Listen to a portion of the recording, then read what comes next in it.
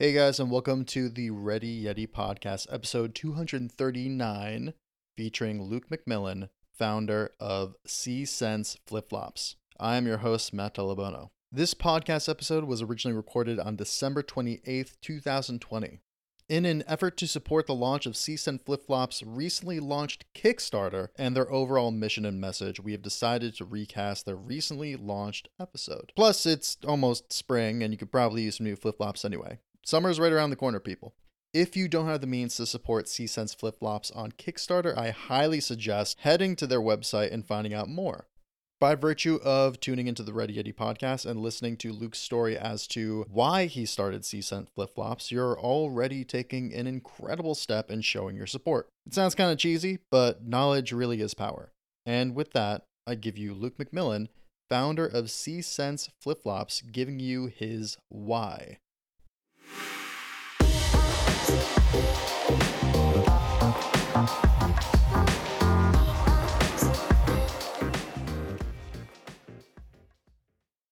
All right, Luke, thanks for joining me today. No, thanks ever so much for having me. Absolutely. So just to jump right into it, who are you? Who is Luke McMillan? So I'm founder of C-Sense Flip Flops, but my background, both professionally and academically, is in marine conservation. Over the last decade or so, I've worked for numerous organizations and grassroots NGOs all around the world where I've focused on habitat protection, species research, and the impact that humans have on marine species and marine environment. I'm hugely passionate about all things shark. I've got an unhealthy obsession with the movie Jaws. I kind of watch it at least once a month. And yeah, all these things that I've done in my life have kind of got me to this point where I am, where I'm ready to launch this new brand and hopefully use it to make a bit of a difference in the world. Incredible. Also appreciate from one Jaws fan to another. That's Brilliant. so what is C-Sense Flip Flops? So the idea is, first off, the name. It's a bit of a play on words. So it's SEA, sense. So it's all about it's time to see sense and time to make change. So that's where the name comes from. But the idea is that we are producing a 100% biodegradable, PETA approved, vegan, plastic free flip flop, and using the profits from the sales of these flip flops. They're also really stunning. The ex head of research and development for Havaianas over in Brazil, he's designed them for us. So, and he knows a lot about flip flops. So they're beautiful. But not only are they the sort of things that you want to buy because they look good, we're using profits to essentially prevent the equivalent of 1 million plastic bottles from entering our oceans every year. So that equates to about 20,000 kilograms of plastic. And if you think a plastic bottle weighs about kind of 50, 60 grams, something like that, we're looking at about kind of a thousand plastic bottles prevented from going into our oceans with every pair of flip flops that you buy. So it's quite a lot. It's quite a lot, which we're really excited about.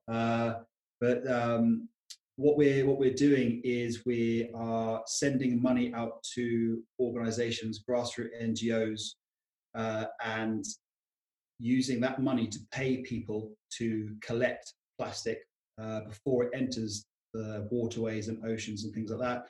And then in exchange, they can use the money or the tokens for medical insurance, education supplies, food, that sort of stuff. So it's a case of stunning flip flops, biodegradable, plastic free, and also helping people in developing countries as well. So it covers kind of lots of different bases.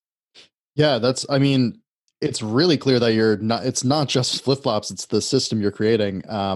Did you, I feel like I might know the answer to this, but did the idea of creating the system behind C-Sense, just the plastic removal from like beaches, things like that, the donation piece of it, did that come before the actual C-Sense flip flops idea? So last year I organised the London Eco Film Festival. It's London's only kind of premier environmental film festival. And one of the guests that we had a keynote speech from a wonderful guy called Rob, who works for the Plastic Bank. And the Plastic Bank works in numerous countries where they've actually monetized plastic. So their analogy is that if you were walking through a field of diamonds, but the diamonds had no intrinsic value to you, if you had no one to sell them to or anything like that, you wouldn't stop and pick up these diamonds because there's no point. Um, and it's the same, what they're trying to do with plastics is exactly the same. They're trying to make them a valuable commodity so that people will collect them and then they can exchange them for money or whatever. So they've set up almost like a cryptocurrency for plastics where they can take it into a plastic bank and then exchange that for tokens to get all the necessary things to survive, really, in some of these countries. So the idea was, how can I do something that gives everyone an opportunity to support an organization like this? Because they're well known in kind of my circles, so in terms of marine conservation, that sort of thing, but to most of the world, never heard of them. And it was the idea that there are lots of companies like this. We just wanted to direct people to these companies because 3 billion pairs of flip-flops get sold every year. So it's the most popular shoe in the world. And I thought, well, that's 3 billion is a decent market to go after in terms of raising awareness and trying to direct them to give us funds which we can distribute to all these organizations that are monetizing plastic. You also touch a very important thing. I've mentioned this in a couple other episodes, and I don't think people always notice it, but when you talk about environmentalism or any kind of environmental action or anything, it's never just that. There's always a, socioeconomic piece to it that comes into play. So you are kind of touching some really important things that when you look at them individually may not seem like they're connected, but they really can't exist and can't improve without one affecting the other. So that's, you're to say you're hitting multiple birds with one stone is incredible. It is simply the idea that if something has value, then people will pick it up and people will exchange that for money. And it's just, if we things that we don't think have intrinsic value, if we can flip that and make them valuable somehow, then we can get change. Are you still running the film festival? Is that like an annual thing or? Yeah, so COVID really scuppered us this year, but we've, of course, but because at the film festival we have so many people who love attending, and we run workshops and we have great keynote speakers. We took the decision because it was meant to be in November, meant to be last month. So we've taken the decision to postpone it until March because we want people on the ground, speaking to different people. We want that kind of that buzz and that exchange of ideas, and that's something that we we, we could have manufactured it a little bit by having an online thing, but Not there's the nothing same. like face-to-face connection, Totally. and it's all about inspiring people. So people leave thinking, "Wow, I can go and do something," and you get that with that face-to-face interaction, Mm. and picking things up, and yeah. So yeah, March is going ahead, and fingers crossed the vaccine's here now, Mhm. and it's being rolled out, that things will start opening up and we'll be able to go ahead full throttle. Otherwise, we might put it back into the summer, but it's definitely happening next year. It's just a case of when. Yeah, that makes sense. And plus, I mean, it helps that we kind of know with COVID what spring and summer looks like and how to make it work. Exactly, yeah. I don't want to get too far into it, but I am personally interested. How long did it take you to develop and put together the festival, something like that? Oh, so altogether, the idea was in January of last year. So all 11 months, and then it was still the day before. We were still running around trying to do stuff. So it was quite intense, and we managed to get, I think, over 3,000 film submissions from 120 different countries. We got about 2,000 people over the course of the weekend all coming and watching films, and it was no, it was really really good, and everyone was very was great to see everyone was very wide-eyed, like kind of like, wow, this is amazing, watching these awesome films about all these different things they'd never even thought about before. So no, it was really good. That's incredible. I always wonder how those things kind of get put together. That's the fact that you pulled it off in less than a year is amazing. Oh, thanks. Yeah. But anyway, back to C Sense. I don't want Yes. to get too off topic. So I guess you answered the why flip flops, but is there anything else that you were consider? Was it a beeline to flip flops, or are you like potentially going to expand your lines? Yeah. So one thing that I noticed, so I've worked all over the place. I've been lucky enough to work in Seychelles, Madagascar, Indonesia. Oh, these are unbelievable places. But wherever you go, you always see flip flops washed up on the beach. It's just like when it first started happening, you're like, oh, someone's lost a flip flop. Someone's lost a flip. But because there's so many people. So say 3 billion get sold a year. That's 6 billion flip flops. So, 6 billion flip flops for 3 billion pairs. And then, if you think a lot of these are very, I don't want to say shoddily made, but they're cheap. They're very kind of disposable because they're getting sold in lots of developing countries, and they fall apart really quickly. And a lot of these countries are they're very coastal. There's a lot of people who are fishermen. There's a lot of people who work kind of around the coast, and they just get lost or broken and discarded. Um, and it was this idea that there's so many flip flops, and it's a very relatable thing because I can't think of many people that don't own a pair of flip flops, and it's something that everyone's kind of got in their cupboard. But also, 25% of all ocean plastic is flip flops, which is bonkers when you think about it. When you think people are trying to ban single-use straws and all this sort of stuff. Yeah, 25% is all of all ocean plastic. Yeah, So that is nuts. for me, it's bonkers. Yeah, it's absolutely crazy.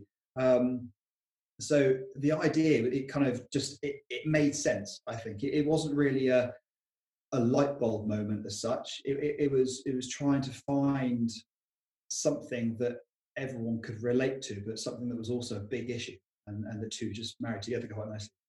It really I can't get over the 25% of the Mm. waste, ocean waste, that piece. I For anyone listening, just to kind of throw it out there and throw it in the scope, there is something that I mean we talked very briefly about this offline, Luke, but the Great Pacific Garbage Patch. Yeah.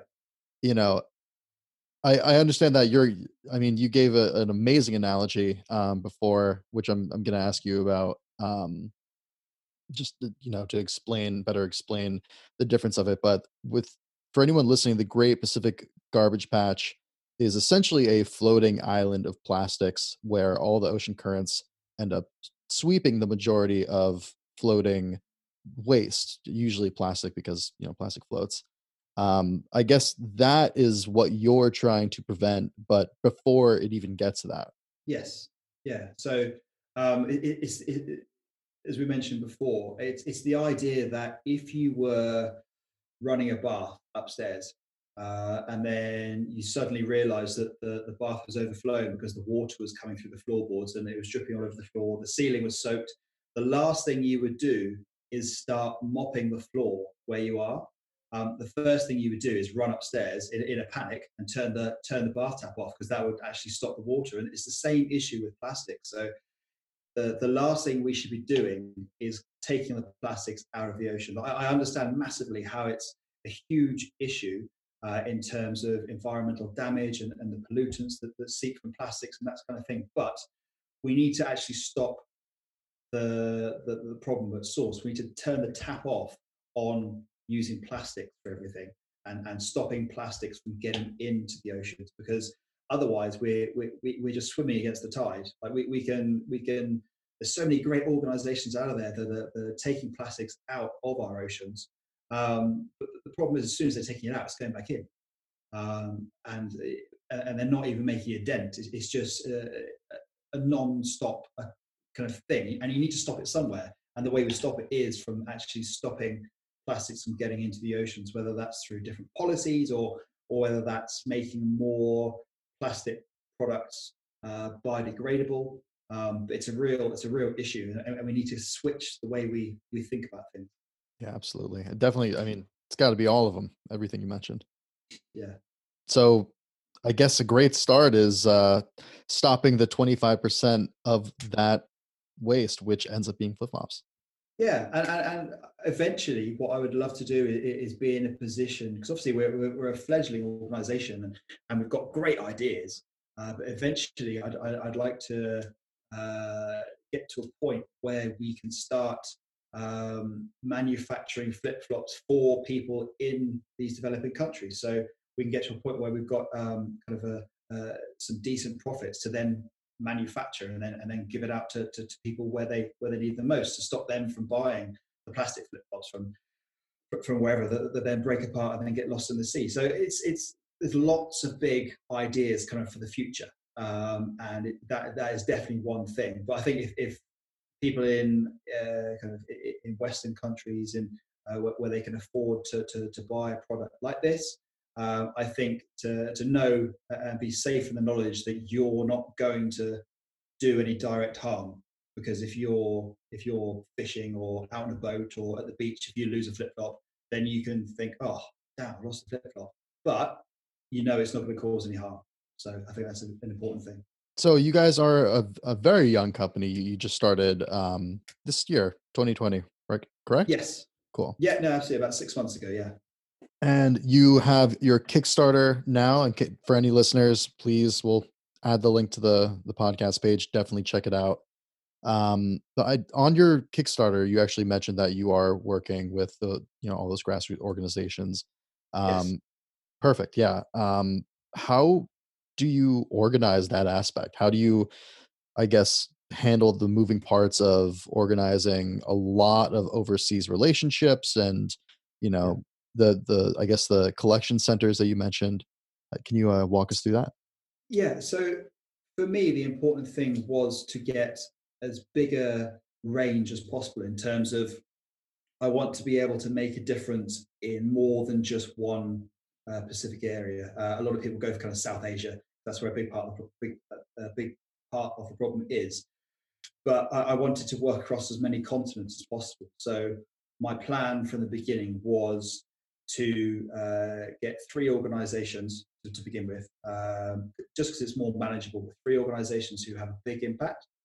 So the first port of call was to approach the Plastic Bank. I'd met them before at the film festival. I had a really good idea of what they were trying to do, and I thought that would be a good kind of a good opening win for me, because they're in South Central America, and they're in Asia as well. So I thought two continents off the board straight away, and they're really receptive. They're really kind of happy for us to support them, and so that was one in the bag. The next one was a really beautiful organization called Ocean Soul. They're based in Kenya, and what they do is they pay people to collect plastic flip flops. So it's very relatable. Plastic flip flops from the waterways and the beaches around Kenya, and they actually use those flip flops to create art. So they have the most amazing kind of statues of giraffes and rhinos and hippopotami and all these different wonderful things. And then they sell them and then use that money to pump back into the community and help with education and healthcare and things like that. But it's just this idea that it's flip flops, it's art, it's just people coming together, it's teaching them skills, and they're a really, really beautiful organization. So that was the next one. And finally, it was I needed to look across Europe and North America as well. And so I started speaking to Plastic Ocean. Now, they're an organization that came off the back of a great documentary called Plastic Ocean, which is, I think it's on Amazon Prime. Awesome, awesome film. If you're interested in kind of plastic in our oceans and the damage it's doing. And they do lots of education, awareness, beach cleans, things like that, all kind of around the world. So that was my three organizations. And in terms of directing the funding to them, it's a straight split three ways.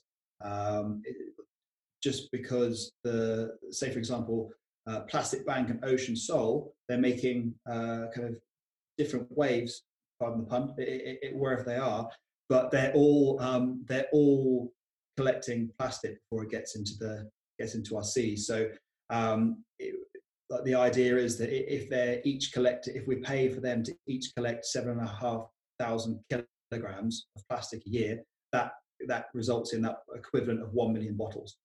So that's how we do it. Like that figure for me is really important because it's very, everyone knows a plastic bottle, and the idea of like a million is something quite tangible. Whereas if we just said 20,000 kilograms of plastic, you think, how much is that? Is that just like a trailer? Is that like how, like, you can't really kind of understand how much it is, but a million bottles, it's a huge amount.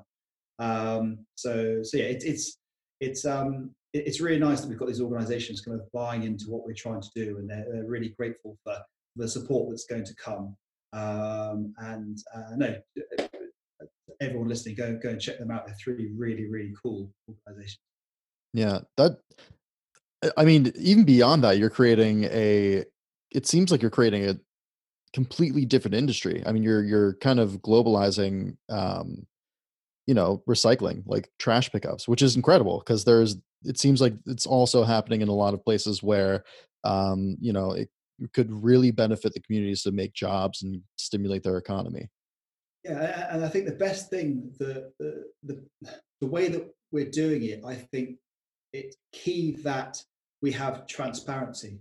That lots of organizations and companies say that we're going to be using profits to do this and that. And there's no way of not being transparent if you're working with other organizations and they can actually tell everyone that they've received X amount of money from us to do all these different things. So that the fact that we're doing it through partners means that people can see where their money is going and what it's actually doing in real time. So that the Plastic Bank, they show it on their website, kind of everyone who's a supporter. This is how much money has been collected. Plastic Oceans are very transparent and kind of publicize the work that they've been able to do through donations, and the same for Ocean Soul. That's a really kind of you can really put the microscope on that, because you can say it's helped these 7 people to go to school or something like that. So for me, working with partners is the best way of getting things done, because you can't reinvent the wheel with these things. These organizations have been going, they're successful, they know what they're doing. So there's no point in me saying, right, I'm going to start this organization that goes out and stops plastic, where these guys know exactly what they're doing. They've been doing it for years, they're doing it really well, but they just need support from other people. So it works really well. Do you think you might run into some problems scaling this? I mean, right now things seem to be working perfectly, but do you think there's like a point where you might need to start looking at, just thinking outside of the box in terms of growth for like Yeah. C Sense's point of view? Yeah, like for me, the ideal would be, so by, I know it's very early stages, but I'm very ambitious. By 2030, I want to be going for 10 million bottles. That's kind of the thing that I want to be doing. And what I would love to do is be like almost like a conduit for all these different organizations to create this network where they're sharing best practice, they're kind of sharing stories of what they're doing, celebrating everyone else's work, and just by building this network of different organizations, more people are going to be drawn to it as well, as opposed to, you might get the people that follow this one or follow that one, and they might have a small amount of kind of constituents that really back them to the hilt, but they don't know much about what else is going. But if we can create this huge network of organizations that are all doing the same thing, then I think that'd be a really beautiful thing to have everyone kind of working together in tandem, as I say, sharing information and best practice, that sort of thing. The issue that I've seen personally through the work that I've done is that a lot of NGOs and charities they're very close knit, and they want to be they want to be the winner. They want to be the best at Oh, doing I, good. I guess that's, yeah. I could Yeah. see that. Whereas the key to kind of having any wholesale change is if you get them all on the same page and all speaking to each other and all working towards this one thing, as opposed to very siloed thinking from each organization that kind of goes in all different directions and doesn't kind of make any progress in kind of one direction together. So I think the idea of this kind of C-Sense community of not just people who want to buy our flip flops and help organizations, but the organizations themselves. I think that'll be my dream thing. So, and in terms of scaling up, if we do go for this 10 million in 2030, then we can grow this network, and then we can kind of get everyone working and all going kind of in the same direction to be able to get that 10 million. I think in my head it sounds quite straightforward. Obviously, there's going to be some hurdles and bridges to cross. But I definitely think it's something that's very possible if the brand is as successful as I hope and I think it might. So it's all about kind of people buying them and kind of embracing what we're trying to do.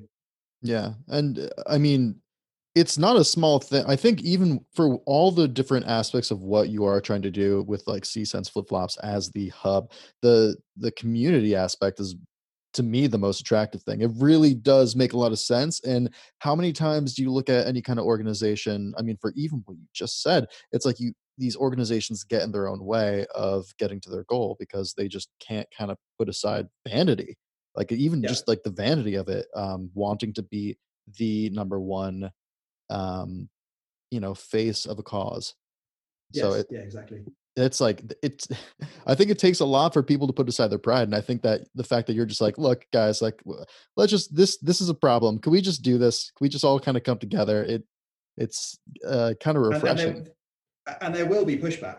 Yeah, of course. There definitely will be pushback, but hopefully people can, as you say, it is a vanity thing. Hopefully people can kind of put that aside and think, well, like let's Fine. actually try and solve this problem, Yeah. um, as opposed to just kind of thinking it's mine. It's very kind of Gollum, like Yeah. it's my kind of thing. Oh But my god. Yeah, oh, that's so insane. Do you have any kind of special campaigns or anything lined up for the launch of, your Kickstarter? Anything that you've been doing to lead up to that? yeah, so we've basically had a really cool marketing agency of taken on the task of helping us make this a huge success.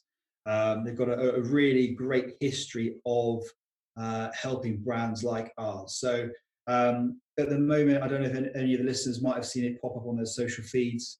It's being pumped out across Instagram and Facebook. But the idea is to drive people to our landing page, which is full of great information, and basically sign up ready for the launch in the middle of next month. So, and those that do sign up now, they're entitled to certain discounts and early bird deals and things like that. But it's basically all about drumming up support, and we're also going out to lots of press, lots of online and paper press, trying to get the word out. We're speaking to lots of kind of micro influencers to get them to put the word out about what we're doing as well. We've genuinely been having like really great feedback from people, which is really it's both very kind, but also it's a relief because obviously this is a new venture, and it would have been really heartbreaking if everyone turned around and said, "Nah, these are awful," because I would have just been stuck with kind of giving people flip flops for the rest of their lives for Christmas presents and try and empty my garage. Um, but uh, but no, it's been the feedback that we've had. It has been really really great. And as I said before, it the great thing about the Kickstarter is that get you can be pioneers, you can be the bandwagon for these things, and you can help start grow the community that we're trying to grow, and you can start from the very beginning. And I think I'm a big believer in the power of the why. Like if people can see why we're trying to do this, and then they can take our cause on as their own, and then they can start sharing to their friends and family and whoever that we are trying to do a great thing, and that and that might prompt people to not just buy your regular, well-known brand of flip flops, but actually get ours instead. They're like they're beautiful things, but they're also great for the environment, and profits are being used to do some good in the world. So it's about drumming up that support really, kind of really quickly, en masse, getting thousands of people all at once thinking, right, this is a great thing. Let's all kind of grow this community really quickly, and then hopefully with that momentum, we can keep on growing the brand kind of throughout the year and then onwards. I think that but I wouldn't underestimate the power of the why, as you put it. I think that especially now today, so much is a really important thing to a lot of people. I mean, there's for the amount of flip flops that end up in the ocean, this is a good example. There's a lot of flip flop Yeah. brands out there, and having that piece that goes beyond just a product means a lot. Yeah, and it's the key to any. I've done quite a lot of work in kind of campaigning before, Mhm. and the key to any successful campaign, no matter what it is that it's relevant, and also there's an easy action that you can do to take part. Yeah, So and it's hugely relevant to everyone. Everyone knows the issues with plastic pollution at the moment, but also it's an easy action. Like all you've got to do is um, put a pair of our flip flops in your wardrobe, and you're helping massively. Let's say you're stopping 1,000 bottles from getting into the sea. So it's those two things that I think are really on our side, and hopefully everyone can kind of agree with me, and yeah, we can start doing some real good in the world. yeah, absolutely. So it sounds like you guys are on track to, really come out of the gate swinging. Do you know what you would want to do next after C-Sense? Maybe expand your product line? Is there any kind of plans beyond it, or are you pretty Yeah. focused So in? it's that knowing what to do. So we are kind of C-Sense flip flops. It's whether to kind of pull that back and just be C-Sense, and then that opens us up to lots of different things. So the idea is, like, for the Kickstarter, we're going to have some biodegradable phone cases and organic cotton T-shirts and things like that in there as well. Just to, because some people might not want to pay. They're still really cheap, but they might not want to pay the full cost for a pair of flip flops. They might want to help, but have something else. So we've got a couple of other products that we're having on the Kickstarter. But it's the idea that do we spread and do lots of different kind of types of apparel, or do we keep the focus and actually grow the brand so we can have seasonal changes in terms of designs, or so if you look at any of the big kind of flip flop brands that only sell flip flops, it took them years and years and years before they added things like hats and t-shirts and stuff to their website, just because they could, because the brand was so big and people thought, oh, it's a cool design. So it's that. I think the next kind of 6 months, year, the focus will just be on the flip flops, and if there is an appetite for anything else, then I think we might look at doing it. But um, with what we're doing now, we put in loads of time doing market research. So we talked about kind of all the important things about flip flops, like the color, the durability, comfort, all things like that. So we might revisit it in kind of 6 months, 12 months time, and put it out there, do a bit more market research. Is there an appetite for maybe doing something a little bit different, with still having the same thing, with the money being directed to all these organizations, but people might want something else. Like they might not like flip flops, they might have really ugly feet, and maybe they want like maybe they want kind of other things, but we should wait and see. But for the moment, I think that flip flops is something that a lot of people can understand, a lot of people buy, and yeah, we'll revisit in the future. I mean, it does make sense. It's one of those things where I think people use it frequently enough, like every year, but they'll go missing and then they'll be on vacation and be like, "Oh no, I need flip flops. I gotta pick up a pair." So Yeah, yeah, it makes a lot of sense to me. yeah, and the big thing about ours is that the durability is really Yeah. important for us. So they're made of natural rubber. So they're a sustainable product. So no trees get cut down. They're made in Vietnam. The rubber comes from trees in Vietnam, and it's actually, they call it tapping. So they basically cut a slice of the tree, and the rubber just pours out. So it can be used over and over again. But the big thing for us is that we have a 180-day guarantee that, that if they break through general wear and tear, we'll replace them, no questions asked. But the less often you have to buy something, the less waste there'll be as well. So and you won't have to buy kind of a pair of plastic ones in a resort somewhere because you're snapped. That was a big thing for us as well. Like a lot of people just buy it last minute because theirs are broken, and there won't be a great range or a great selection. So that was another thing that we covered. How did you, I guess, decide what materials and where you would get your materials from for the flip flops? So it was, we've spoken to a lot of people, a lot of people, and because one thing that we looked at in the very beginning was using recycled plastic.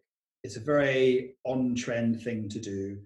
Lots of people are making recycled plastic, well, everything at the moment, sunglasses, flip-flops, whatever, you name it, people are making stuff out of ocean plastic. It's a very on-trend thing to do. I saw Tom Ford has just released a new watch made of ocean plastic. It's very cool. I could never afford it, but it's very cool. But the idea is that it was almost a contradiction in what we're trying to do. Like we don't want to have any plastic in our products. So then we thought, right, let's think biodegradable. What can you make that as biodegradable? So we first started looking in Sri Lanka, and then we started looking in Vietnam as well. And for us, the way that they treat the staff and they get a fair wage and like human rights is a big thing for me. It's Human Rights Day today, actually. So happy Human Rights Day, everyone. Hope you're being nice to each other. But it's yeah. So that was a big thing for us, was actually getting a product. Not only is it biodegradable, but also treats the staff. And so we're basically shipping the natural rubber from Vietnam to China, and then we started looking at lots of different, simply because it's like we wanted to get a reliable manufacturer that could produce en masse if required. So there's a lot of due diligence, finding the right people. Again, it's that ethical side of things, making sure they're all paid a fair wage, making sure that it was good working conditions. And we also had to, one thing that I really wanted to do was get approved by PETA as being vegan. That's a really big thing for us. So they basically send out a questionnaire to the factory, and the factory have to fill it in, tick all the boxes to make sure that they'll kind of get that kind of stamp of approval from PETA. So that was a big thing for us. So we basically got these really great relationships with the rubber plantation and the manufacturer in China. So there's a lot of spinning plates in the very beginning. There was, in my head when I started, I thought it would be a lot easier because I just thought flip-flops, they must be really easy to make. But then as the journey went on, you realize kind of the actual process of, well, it was obviously getting the rubber to the manufacturer, but they actually have to be, there's lots of time and real skill involved in making the actual molds for the flip-flops as well. So we had our amazing designer, Alexander in Rio, and he came up with these really, really cool designs. But then it's how do you turn that design into reality? And so there's a whole big process of actually manufacturing the molds that will then be sent to the manufacturer to then get the rubber from Vietnam into the molds. And it's a whole big kind of, there's lots of spinning plates. But yeah, I think the communication part of it was absolutely key, trying to keep on top of everything. And I think just being polite and learning the odd, just to break the ice a couple of times, just learning the odd kind of Mandarin saying, just to kind of make them laugh and try and if they're having a stressful day and things weren't going right. A big part of this is lots of relationship management Yeah, of and course. and keeping everyone on side. And I think the big thing for us is that everyone who's involved in the process, like they really understand what we're trying to do. So they're really really want to give us the best possible product to give us the best chance of succeeding. Not only is it going to be profitable for them, but they can actually see deep down that we are trying to make a difference in the world, and they've all taken that on board, which is really lovely. Yeah, it keeps on coming back to that one piece of community. I mean, you got it Yeah, for what you even said about like, actually having the relationship. It's not the first time I've heard it, talking to other, business owners and entrepreneurs on this podcast. And I think it is something that, I mean, not just makes for a better business, but just makes your life easier too, because no one wants to be yeah, miserable at their work. So it's like a, that's it. a win-win-win. And it's that idea, if people can buy into what you're doing, they'll take that on. They'll take that cause on as their own almost. Yeah, That they'll kind of yeah, think, oh no, I'm having a really bad day. Oh no, but I've promised this guy that I need to do this, and I really believe in what they're trying to do. It's almost like it keeps people on track. I think because yeah. they're committed to making a difference as well. Absolutely. I agree 100%. Um, you know, being that you are in, such a position, if there was a brand listening or a budding entrepreneur who wanted to take steps to either live a more environmentally responsible life or create a more, I guess even more so, create an environmentally sustainable business, where would you suggest Yeah. that they start? I think that the first place, we mentioned it already, it's the why. Yeah. It's why do you want to actually do this? But it's you need to think, why do I need to make this product more sustainable? I Mhm. think is a big part of it. So there has to be the narrative, and it's not being sustainable will help your sales, I think, because it's very it sounds really bad on trend at the No, moment. Like I'm with you. it's crucial, but It's it's good on trend. trend as Yeah. well. Yeah, it's a really good trend. But I think people are a bit more savvy and a bit more switched on to just think, right, I'm not going to buy this just because it's sustainable. People are creatures of habit, and they'll think, right, this is what I always get. These are the shoes I always get. These are the jeans that I always get, etc. But it's that putting across, why does this need to be sustainable? I think is a big part of it. Not just because it's nice, not just because it's nice to be sustainable, because it will cause less damage to the environment, but if we do make this sustainable, X, Y, and Z will come of it. And I think it's that there's the story behind it, as opposed to just it's like, I don't know. If black is the most popular color of the season, you'll just make everything black. And it's like, if sustainability is the trend of the season, let's just make everything sustainable. Whereas you want to tell the story because you're trying to engage people, and you're trying to change their attitudes and their actions. So it's that kind of root cause change. You're trying to change people's attitude to sustainability at the same time as just trying to flog a green product. There's a lot of greenwashing going around. People say, "Oh, this is X Y Z. This is vegan. This is whatever." I think that not to name any names, but Coca-Cola came up with a paper bottle. I think recently I was reading it in the news, but the inside of it's plastic, the cap's plastic. But they've come out saying, "Look at our paper bottle," and Yeah, people look how go, good "Oh we're yeah, doing. that's really cool." Yeah, but it's still like behind the paper, it's all just plastic, because if you don't make it plastic, the liquid's just going to seep out. Um, but it's all about, I think it's all about having a good brand as well. I think that there's the why, but there's also the branding behind it, and having a good, it sounds really silly, but a lot of people really like our logo.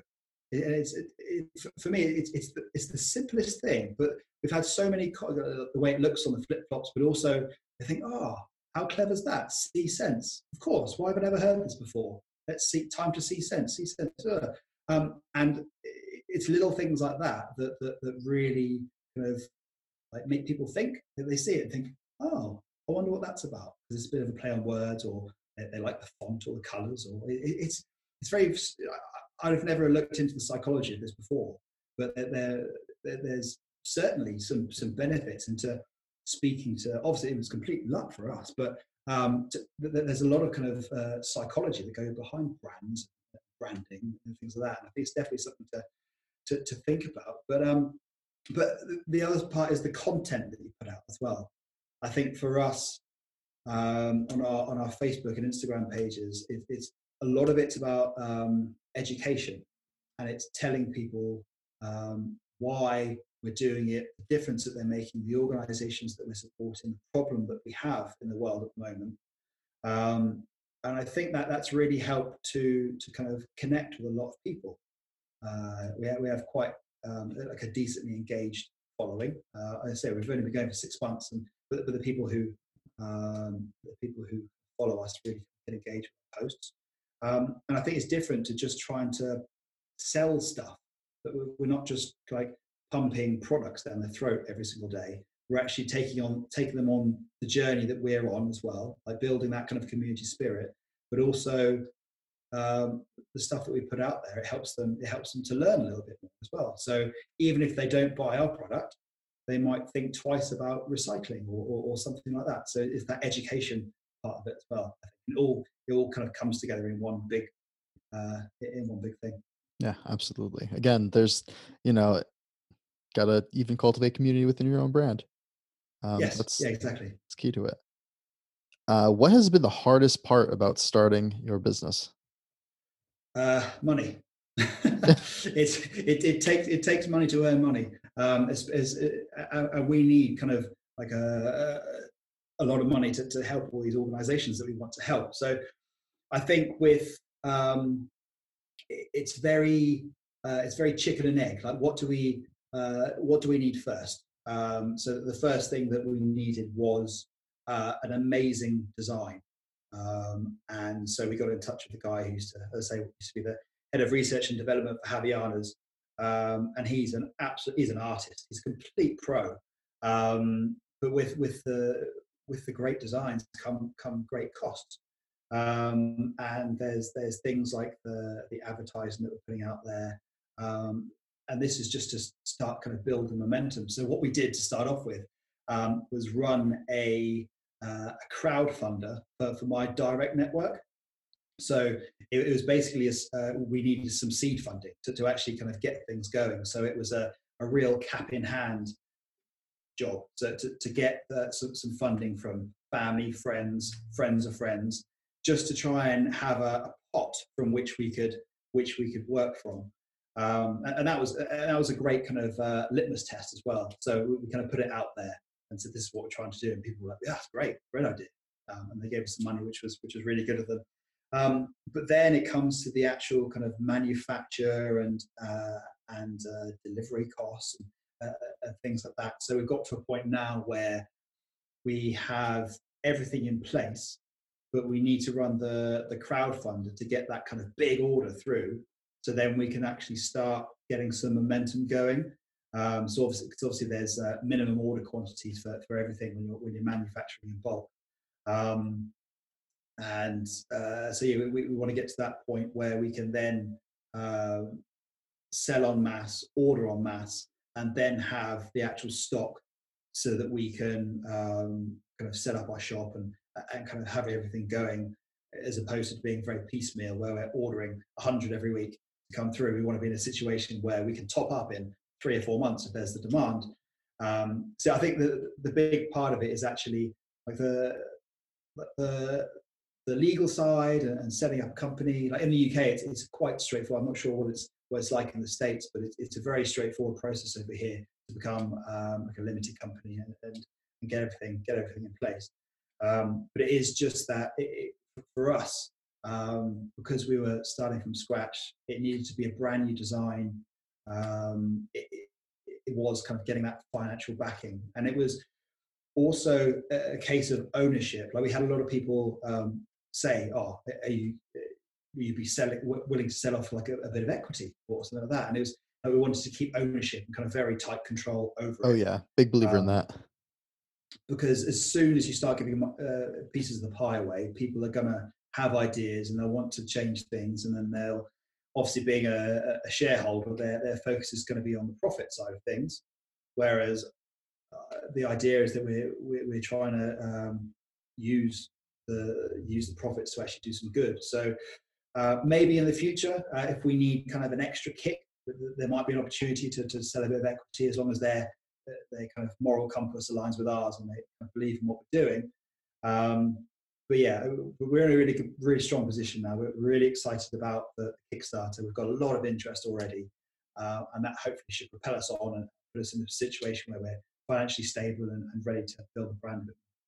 Yeah, it's always a dangerous thing whenever you give up equity. You raise a really really good point, especially you were so mission driven that Yeah, yeah, you don't want to push back when you're trying to accomplish this like larger noble goal, and someone's just like really focusing on one aspect of it. yes, I get yes, that. yeah.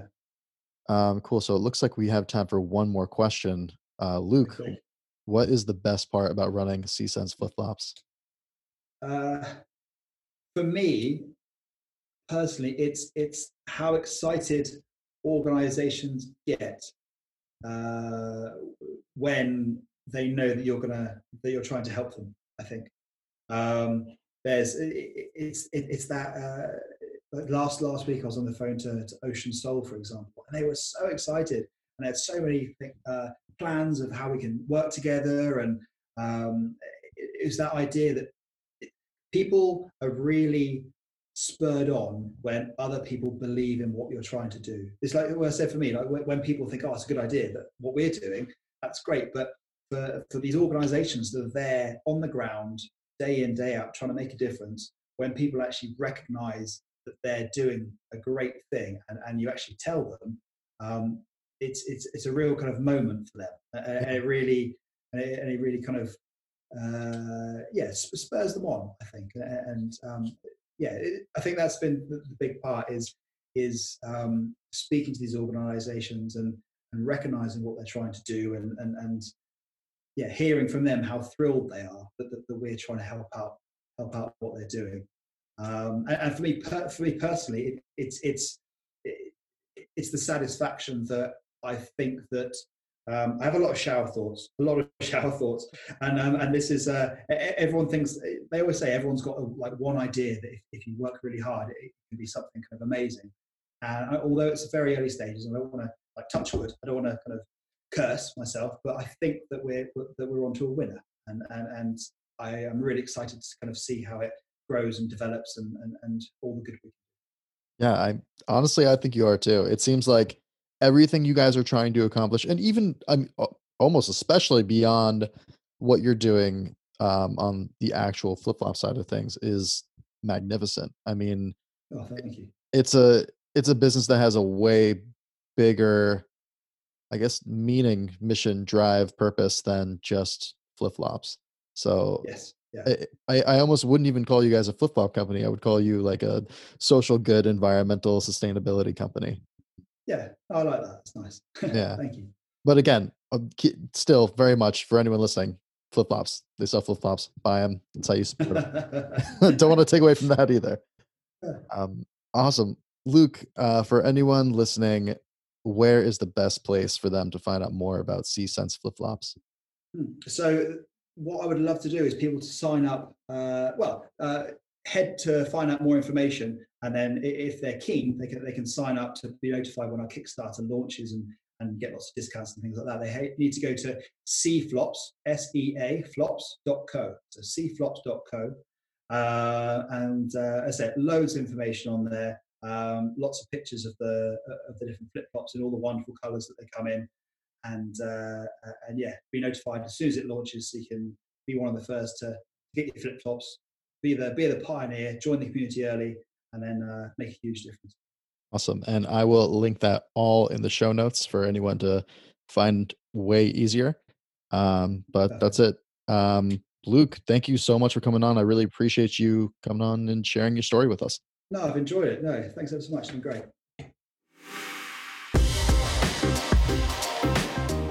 If you enjoyed today's podcast episode, then we would be incredibly appreciative if you could log on to iTunes and leave us a quick review.